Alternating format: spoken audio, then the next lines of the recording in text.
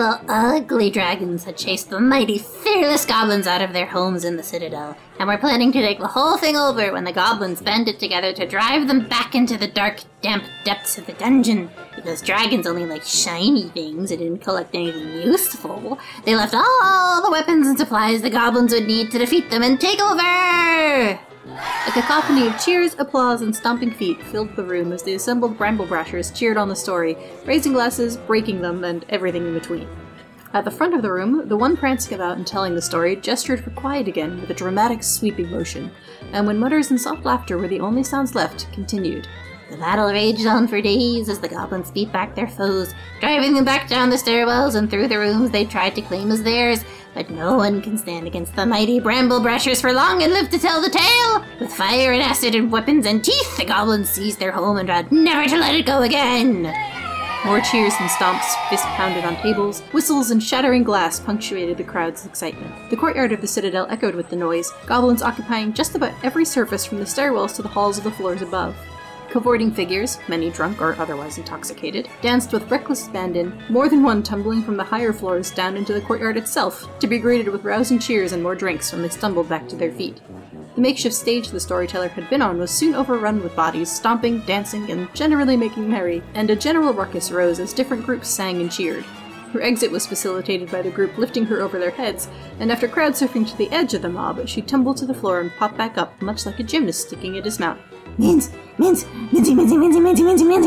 Dusting herself off, she turned to the voice shouting her name and struck what she considered a dashing pose.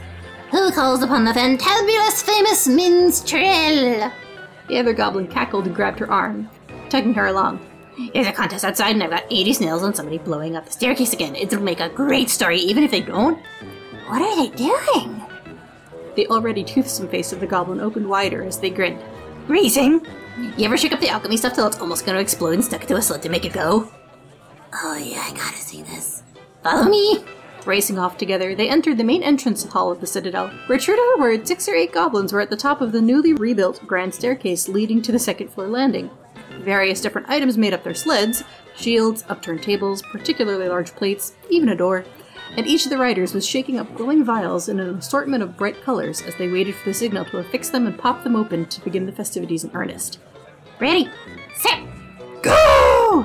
With a deafening bang, some of the sleds shot forward and off the stairs entirely, others sliding forward and thudding down.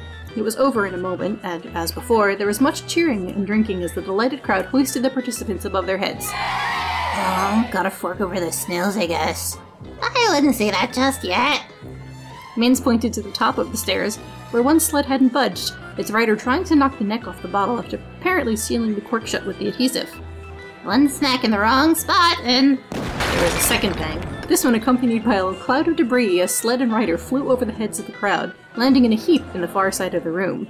When the rain of splinters and shrapnel subsided, a large hole remained where the upper portion of the staircase had stood. The chorus of cheers rose from the far side of the room as the apparently unscathed rider made it back to their feet, but Minz only grinned at the general chaos. Yeah, this is gonna make a great story.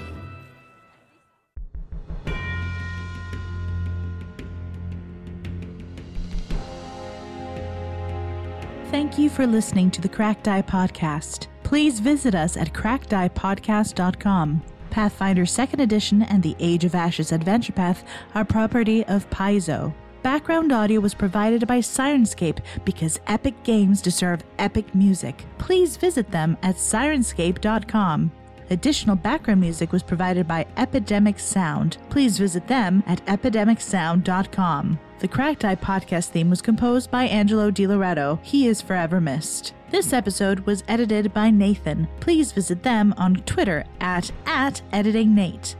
Finally, thank you to all our patrons for assisting us in breathing life into this production. We do not know where we'd be without them.